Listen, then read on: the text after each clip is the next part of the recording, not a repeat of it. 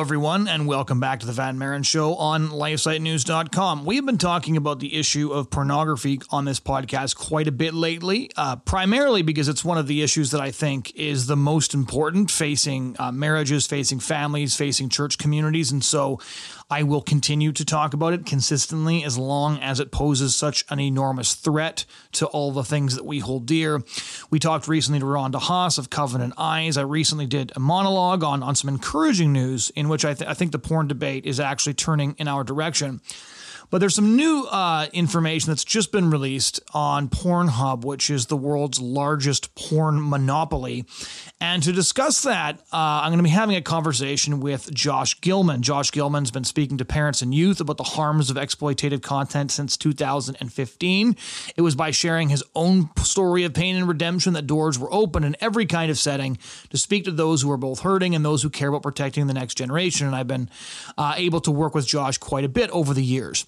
A speechwriter and a broadcaster by trade, his dream is for his own daughters and sons to grow up in a world where the truth about the value of every child is understood. As the co-founder of Canadian-based anti-exploitation organization Strength to Fight, he often spoke to youth about the fact that nothing they could ever do would change their value. And he's also been the author of a children's book called The King's Daughter that you can see at thekingsdaughter.ca. That book has been endorsed by people like Kristen Jeston and Sam Alberry. And so, without further introduction, here is my conversation about the latest developments in the Pornhub scandals with Josh Gilman. All right, Josh, let's just jump right into it. There's some more big news about Pornhub once again. Maybe start off by giving us the rundown. Well, I mean, most people know about who care about this issue have been following the Trafficking Hub campaign against Pornhub. And it is really important to remind people that Pornhub, it's been targeted in this way because it's the most recognizable name and maybe the most socially acceptable name.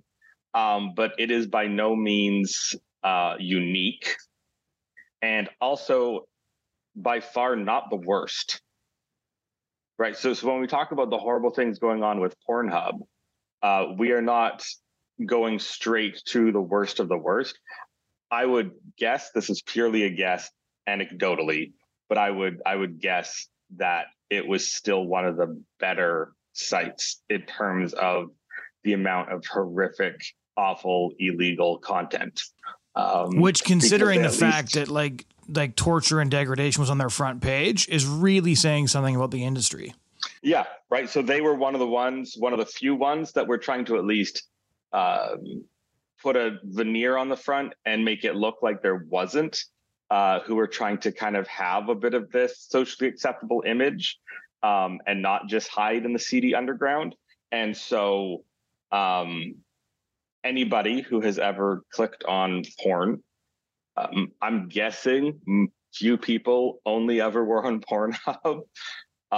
That's just the nature of the beast. You don't just go on one site, right? You click around. That's what you have to do because the entire thing is about novelty in the first place. And so, yeah. So this is not the best, or this is not the worst. This is probably actually the best case scenario is whatever is going on with Pornhub. I think that's an important context when we're talking about all these things, right? So anything that we're going to talk about that makes you want to scream for the next few minutes is not just like an isolated incident or anything like that. And so there's a lot of court cases going on right now with Pornhub, which is fantastic to see. But because of these court cases, for the first time, we're getting a look into what was going on behind the scenes here. And there's been a lot that makes you want to scream. But the stuff that came out just confirmed how much content there was that Pornhub knew was most likely illegal, or at least abusive, non-consensual. And so the kind of like the overall headline of that is that for all their talk about how they had a robust system to make sure that, child pornography and abusive content and non-consensual videos, all these things were not on there. They only had one person assigned to review the videos, to manually review them. They only reviewed videos if they were flagged 15 plus times, more than 15 times. So if it was flagged 15 times, they wouldn't review it. Yeah. And to give context for the listeners, like when Nicholas Kristof's New York Times essay, The Children of Pornhub, came out, it's basically an entire story of people whose abuse videos, who rape videos are on Pornhub, had been desperately trying to get them pulled off. And the information you just cited reveals that basically if they weren't flagged 15 times, they weren't being reviewed at all. You're right. So if a child goes on there or they find out a video is on there, if a parent finds a video their child is on there, if a girlfriend finds out that her boyfriend took a video of her and uploaded it, an ex, whatever, and you go on there and you flag it, nothing happens until 15 more people flag it. So imagine how bad it would have to be for 15 other people to go, something looks wrong in this video. When people are going to videos with titles like that because there's something wrong. Yes, right? They're bored with whatever shocking, horrific video they're currently watching, and you need to click on something else, and you're clicking on it, and you're going, okay, as a porn consumer, I'm uncomfortable. Like, that has to be so bad, so obviously non-consensual, so obviously something illegal. And 15 more people need to click on flagging it before it gets reviewed. And so then the even worse number was that they had, before they pulled off, it was like 80% of their videos. It was 10 million out of not quite 14 million videos.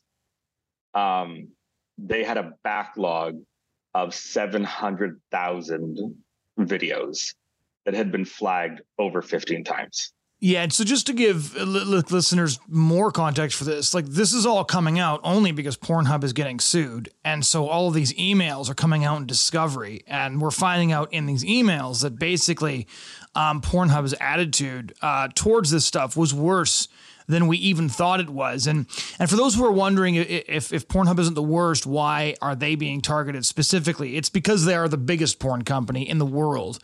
Like easily the biggest. And an interesting sort of side fact, most Canadians who are familiar with this issue will know that they were owned by MindGeek, which is based out of Montreal. Recently, they were purchased by the euphemistically named Ethical Capital Partners, who are aggressively trying to rebrand Pornhub. They also own RedTube, YouPorn, Brazzers. They own a bunch of major porn sites. And when you mentioned earlier that Pornhub kind of was the one trying to come off as different, Pornhub was trying to do what Hugh Hefner did for Playboy, right? Where, you know, the Playboy bunny became this branding symbol that represented a cool lifestyle. So Pornhub did the same thing. They tried to, you know, like donate to certain charities and get their name out there as sort of a, how did Capital Ethical Partners put it? They talked about how adult entertainment is like a fundamental part of the human experience, which is both true and kind of horrifying. So yeah, what? And they would jump in, right? They tried to be super cooperative about things like working to get meaningful age verification done. And that was more so that they could kind of be there with their finger on the lever when it was implemented. But they would join in these public discussions to try to seem like, no, we're just out there, just trying to do our part, be good citizens. And this stuff just shows that stuff was just that. It's like the mob boss who owns the town, and if you cross him, he'll kill you. But also, he built the new playground, so isn't he a great guy? Like that was basically what they were trying to do in a far worse way. And they were probably they were, like you said, they some of the companies you listed or the websites you listed, those aren't just porn sites; those are the studios. So they were making content themselves. Like they own a ton of studios, and that's a whole other topic about how that has made life for the people in the industry even worse, because essentially they pay them not much anymore to make the videos, and then they steal their own content for their tube sites, and so they were just they're a racket start to finish, but the implications are also horrifying for anyone, and this includes myself, who's ever consumed pornography, because 700,000 videos. So if it takes 15 plus flags for a video to make it onto that list, there's basically a 0% chance that any of those videos are not something illegal, whether it's because it was stolen content, underage. There's something is definitely wrong about that content at a fundamental level. 700,000 out of, I think it was 13.5 million was how many videos they had on the site when this was going on, means that 1 out of every 19 videos would have been on that list. And I don't know anybody who's ever had any type of porn habit that has watched under 19 videos, which means we have to accept that we as a society who has normalized pornography, as people who have made excuses for it in our life, have been contributing to the abuse and degradation of other people. Like that is a takeaway we need to have. Not in a way that I want you to like walk away and just start like flogging yourself, because that does nothing. That helps nobody. But just as a way to realize what you're going to be contributing to if you don't deal with this. And maybe it should fuel you to do even more than just try to not watch these videos and fight back against something. Like there was a time me and a couple friends were at this restaurant in Florida, and we literally were there after like some anti-human trafficking conference, and we went to this Chinese buffet, and it was really good. We had a great time. And then literally a week later, we read a story that the restaurant was shut down because it turns out the entire kitchen staff were trafficking victims. And we all felt really bad. We had no idea. We were just eating. We go to a restaurant. You just assume that a nice restaurant in your neighborhood where your hotel is not a front for human trafficking. We found out that it was. And so my brother was with us. And so he immediately just went and looked up and read information on how to tell, like how questions, comments, things to make to staff if you're ever in establishment. That will be a tip off if there's people there who are not there of their own free will. And so we just got trained. Like we could have just sat there and felt horrible because we gave money to traffickers by eating at their restaurant. Or you take action and you go, okay, I'm going to be part of the solution, not part of the problem. So this is horrifying. It's like I said, it makes you want to scream at the awfulness that is happening. But my hope is that people sit there, stew in your anger for a minute, and then go, I'm going to be part of the solution. I'm going to fight back. So let's scale out for a minute, because on the podcast in the last couple of months here, I did one sort of monologue on how I do think that, and you and I have talked about this before as well, that the anti-porn side of the argument has kind of won the public discussion in a lot of ways, that the discussion is now no longer on is age verification necessary so much as how would this practically work. I remember when we were doing presentations on porn fueling rape culture, that's over 10 years ago now when we started. That argument is pretty standard now. I remember going on the radio and debating it, and I was this crazy prude, even to most libertarian conservatives. And now it's pretty well accepted that pornography is shaping the sexual tastes of young people, especially young men, and that it's profoundly deforming in what it actually teaches them. So there's like the bad news, of course, is things had to get incredibly bad for it to become obvious to libertine people that this is obviously poisonous. On the other side of things, I don't think it's unreasonable to suspect that we're going to consistently see legislation put forward or policies advocated for that would not have been in the realm of possibility a decade ago. So there's that. I talked to Rhonda Hawes of Covenant Eyes on the podcast just a couple of weeks ago, and he was talking about how you can personally be part of the solution, which is to say, don't look at porn, get accountable, try to ensure that all of your digital devices have accountability software on them. Covenant Eyes, he says, has 300,000 users now, which is incredibly cool. I think they're a sort of an industry leader in that. You've been doing anti-porn activism for at least 10 years, probably longer. You've been to a lot of these conferences. You've heard from a lot of the experts. When you say be part of the solution, I know a lot of people get frustrated because it's like, here's how awful something is. Be part of the solution, but it's sort of digital slacktivism or hashtagging or what have you. What would you actually suggest when it comes to doing something about like a porn giant like Pornhub or the industry in general? Well, we have a very exciting opportunity in Canada, which is that we actually do have a bill that is putting forward meaningful age verification. I believe it's Bill C-210. It has cross-party support. And you can just be part of the solution. Like, you call your MP, you tell them this matters to you. You tell them that you're an engaged voter, and then you tell all your friends, right? Don't just stop with you. Tell your friends. Annoy your friends, right? Because this is the thing, right? People go and they watch Sound of Freedom and they're like, this is horrible. But it's still kind of out there problem, right? I'm not, and you go, oh, I wish I could rescue children from, wherever, but I'm here and I'm raising my kids here and doing whatever. So maybe I'll donate. But like, as you said, like the organization that is perpetuating this the most. And I mean, if you talk to the guys from Sound of Freedom, they're going to tell you that like pornography is very much the underbelly of the entire thing. So their headquarters is in Canada. MindGeek or whatever they're called now. They're based in Montreal, wherever their legal tax shelter is. Their headquarters is in Montreal. The people who are employed doing this stuff are in Montreal. And so we're uniquely positioned as Canadians to help shut this down. And so the meaningful age verification, like tell your MP, and then be prepared to have that discussion, because there's two arguments people make. There's the people who are just straight up libertarian, don't believe governments should do anything about anything. And this is just a case where, again, like you look at these, you go, this isn't a case of, well, let people do whatever they want. They're not hurting anybody. Literally every click that you make on a content like this is abusing people, is funding abuse.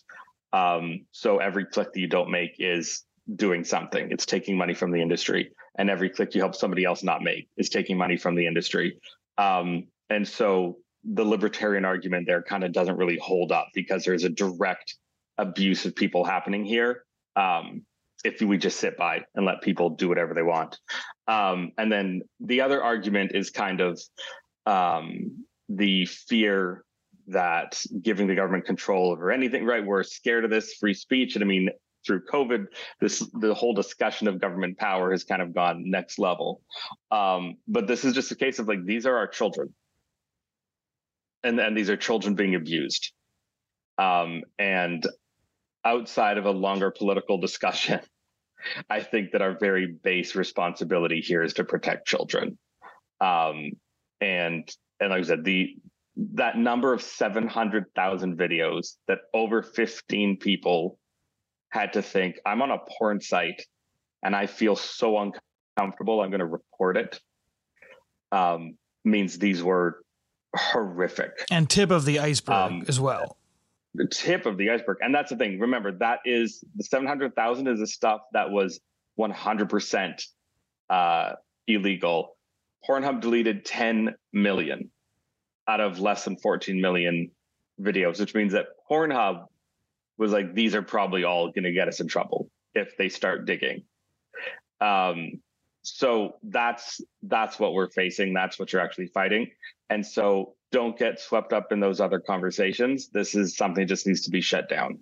So another thing I wanted to pick your brain on, because it's sort of in the same context, is you see right now, I just wrote about this earlier, is that the age verification has passed in 6 American states now.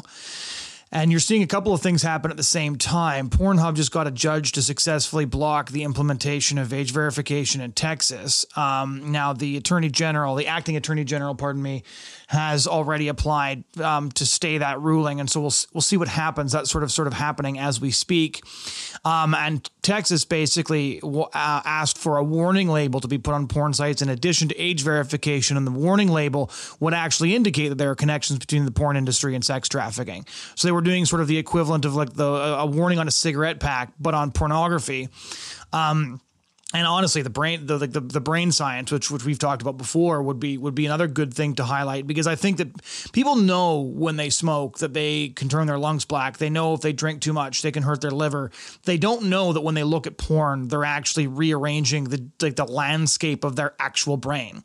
So they might know that they're looking at it too much. They know if they hold any kind of Christian views that this is having moral and spiritual implications, but they don't know that it's also having physical implications.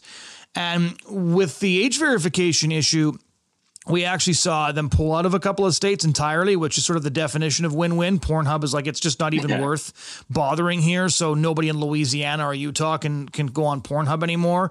But what was most interesting is that one of the Pornhub execs actually said that their traffic dropped by 80% when they implemented age verification.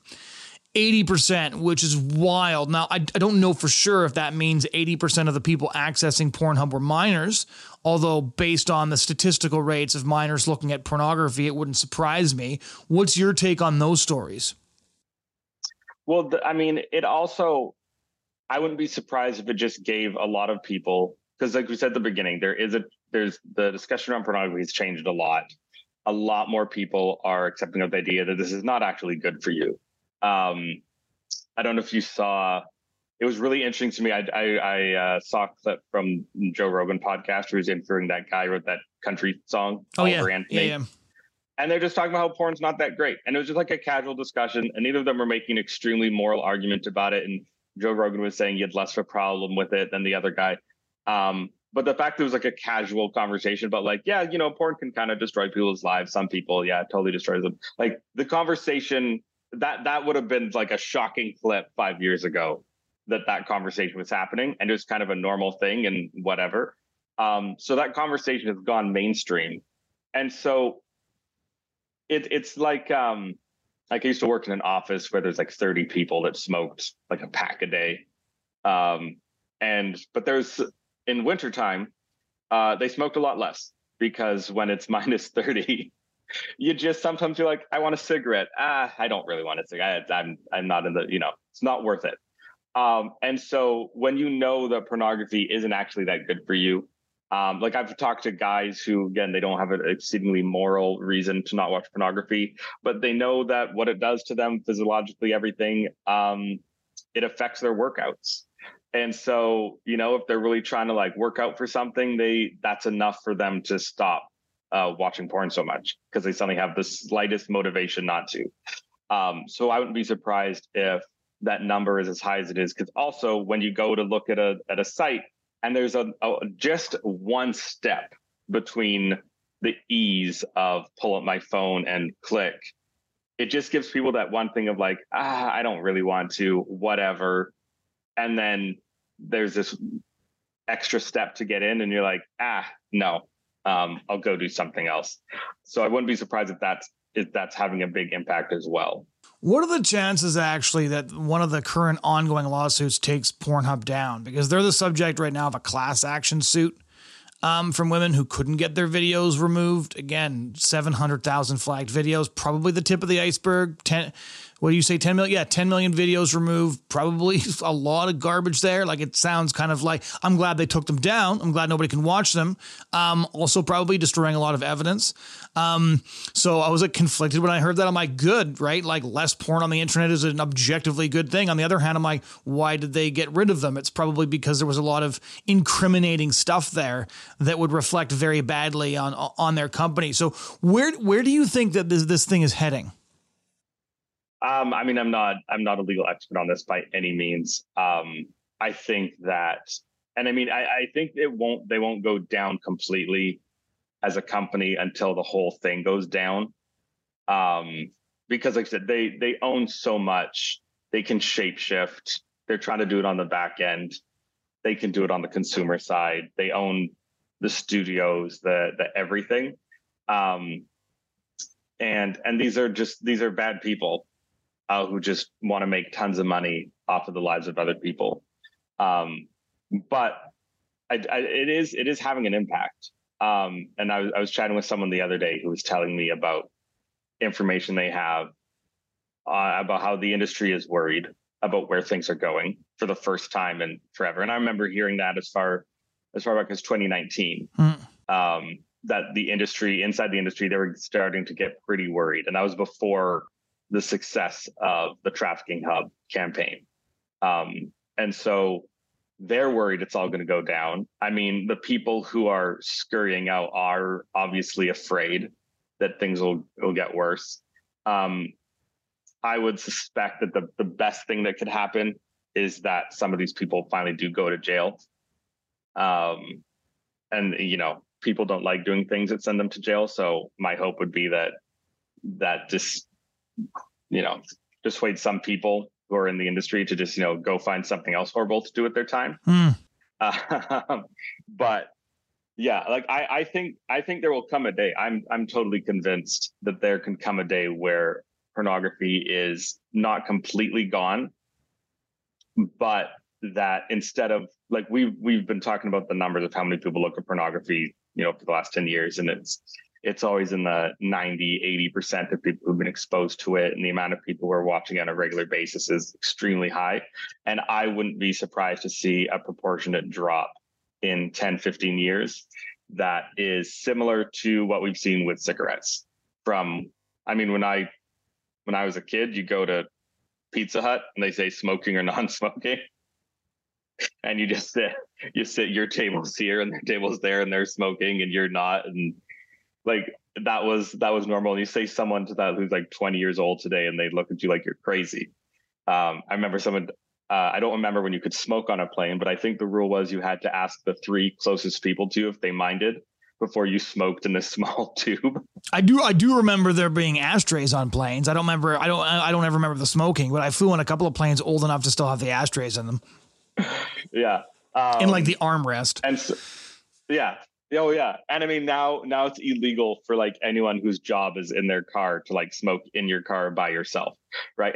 And again, and everyone knows smoking isn't good for you. That's only because you have to pull your mask down though. The amount of people that are smoking, it's way down. And so I would not be surprised to see a similar drop in the use of pornography within a generation. So there's one more thing I wanted to take a look at, because I agree with all of that. I'm actually oddly, considering how sort of soul destroying it is to even read about pornography and write about it, and it's just sort of a terrible subject. I think you're the one who said that it's poisonous. You can't handle it in any way, shape, or form, even fighting against it without having it affect you in some way. But the only thing that gives me pause, and the only thing that sort of puts an asterisk on my optimism at all, is OnlyFans. And these news sites coming out where it's sort of like the do-it-yourself thing, where they largely cut out the pimps and the studios and sort of the massive predatory porn giants like Pornhub. And so for listeners who are living under an incredibly blessed rock, OnlyFans is sort of this sort of like, yeah, it's basically like do it yourself. You're the one who is in control of it. And it's basically a massive social media site for budding porn stars. Some people don't do any nudity or anything like that. Some of them, that's what the specialty is. They're filming themselves, they're putting it online, and they have paying subscribers. It's like Substack for smut. And so that's kind of how that works. But there's a million girls on OnlyFans right now. Just from the US, like just American girls who are going into that. And yeah, they're too young to realize what the long-term implications of this are. There's already sort of anonymous Reddit testimonies floating around where girls are like, my kids, are so ashamed of me. Like, who could have ever predicted this? I'm like, well, everybody, like this is not difficult, but it's interesting to watch that unfold simply because a lot of the policy arguments that are made against Pornhub and a lot of the porn giants and the studios, the arguments that are sort of agreed upon by the Venn diagram of Mormons, radical feminists, Protestants and Catholics, don't apply to OnlyFans in the same way. Which is why I think it's important to make the argument against all porn, not just abusive porn. Like porn is is objectifying inherently. That's the way our minds work, right? There's the Harvard studies where the guy's looking at a naked woman he doesn't know, and the part of his brain that indicates tool use lights up, right? Like it's objectifying in its nature. But how do you think that unfolds? Because I do see a hiccup there where you could get legislation targeting some of these big companies, but it would be a lot harder to go after a group like OnlyFans from a policy perspective. Yeah. And the thing about OnlyFans, again, like abusers abuse. The guy, I believe it just came out the other day that the guy who owns OnlyFans makes like $1 million a day. Oh yeah. He's a very rich a lot pervert. Of money. And he's obviously not the only person making money there. So there's a lot of money to be made. And you're seeing people, there's been a lot of mainstream so-called porn stars who moved over to OnlyFans. And so they have the money, they're doing the full budgeted production, whatever. And they're getting other people involved. And so it's going to turn into mini studios, right? Instead of just the, whatever else you want to call it, the straight to consumer model. So you're going to end up with channels and other things that are a lot bigger. It's just going to kind of end up being like its own porn platform. It's kind of like with YouTube, how it went from at first it was just people uploading their own home videos, and then you get these people doing it more professionally, and then you end up with now it's just like another TV channel, right? In these massive $1 million productions, and it just happens to be on YouTube. And so I would imagine that OnlyFans goes in that direction. So that'll be another challenge. But I think that's where it's the multifaceted thing of we fight the people like Pornhub on one side, and we try to get that legislation passed. And then on the other hand, we keep on going into schools and educating people. And I believe you've had the same experience as me, which is talking to students. They are extremely receptive to the truth about what pornography is doing to them. And they don't want that. Like I always said, like whenever I talk to high school students, I'd be like, nobody wants to come into school and be like, yo, dudes, I watched a screen these girls like hours this weekend. I'm so cool. I developed some serious neurological attachments to my computer screen this weekend. That's not what people want out of life. Except that they can't articulate it that way. I find it's interesting because when you give talks, and I've done a couple of thousand high school students so far this year, and I have more this fall yet. They're aware that something's happening to them, but they can't articulate it. Like I was just speaking at a high school, they gave me grades 8 through 12, I believe. And like a couple of guys in grade 12 come up, and these are like the cool kids, right? Wearing like the designer clothes and the big chains. And you can tell that they definitely, they're teenage boys. They're peacocking and they're annoying. Yeah. But like the one guy is just like, he's got tears like rolling down his face. He's like, you've just explained why my life is the way that it is. This talk changed my life. Porn is ruining us. Like, and there's like kids flowing past us out of the auditorium. It is not easy for any male listening to this show, as you all know, to be a kid in grade 12 and willing to be that vulnerable in public, especially not crying. I can imagine crying in grade 12 in front of other guys. That's how devastating porn is to like an entire generation. And I think you're right. They just need somebody to give them the words to describe their lived experience since they were 6. Yeah, massively. And so that's why I've always had a tremendous amount of hope about fighting the porn industry. And I know for people who started fighting this decades ago, or even 5-6 years before us, because we really caught it at the beginning of when the conversation was changing. Like our entire experience in this movement has been, as much as the topic is devastating, but watching what's actually unfolded has been borderline uplifting. There's people who are fighting it. The trajectory has definitely been in the right direction. The trajectory has, yeah. And it's kind of been that we were right at the beginning when it was kind of just taking off. And so there's people who were in this, 10, 15 years before us, and they are a lot more maybe jaded. And I've had those conversations with people who run bigger organizations than we've ever been involved in.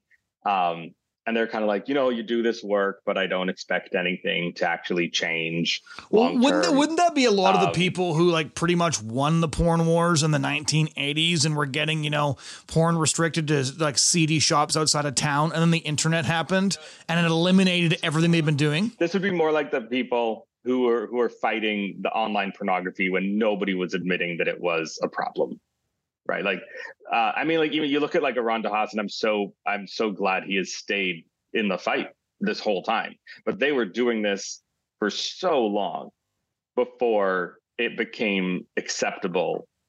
Definitely, they were doing this in the Christian world for I don't know how long before churches finally would let you say the P word in church, right? Like you would try to talk about covenant ties, and it's like, no, we don't talk about that here. And so I'm so glad that they've stuck with it and other people like that. But I found it interesting in my conversation with people just how some of them just had really low expectations for where this could go. And I'm like, well, I always said, look at history, slavery, child labor. These are things that people shrugged and were so deeply tied into every local economy. The idea of ending it was unthinkable, and yet here we are. So I think, again, I don't think you'll never eradicate humans using other humans for profit. They always find another way. But the ability to not make it socially acceptable, like we've done with cigarettes, is obvious to me. Final question. I know you've written a book. You've done tons of anti-porn work. Maybe just direct all of the listeners to where they can find that and other aspects of your work. Yeah, the biggest thing is I wrote a children's book, and I wrote it. It's just about this. This is one of the best things we can do to keep our kids out of the entanglements of pornography, is just speak to their identity and help them know who they are, and that there's nothing they can do or that can be done to them that decreases their value, because that's where every conversation I've ever had with anybody has ever gone. It goes back to who you are and your value. And if you don't think that you're valuable, then it doesn't matter what you do. If you don't think that other people are valuable, then what is it? Those 700,000 videos don't matter. And that really is what happens with pornography. And so you can find that at thekingsdaughter.ca or on Amazon. And that has been a lot of where I'm pushing my time into those resources to help our kids. Because my biggest passion right now is getting to those kids, the 7-8-year-olds, with the message of their identity, of their value. Of like, my eldest is 9, and this is the age where kids start being exposed to things. And it happened for the first time the other day, where she ended up picking up a device attached to the internet and just using it without asking. And she didn't end up on anything bad. She was just trying to find like a story that she was listening to or something. But we had a serious talk, and it was really cool. And we talked about pornography and addiction and all these things. And as long as she's willing to have those conversations with me, that's everything, because it was not something you could talk about when I was that age.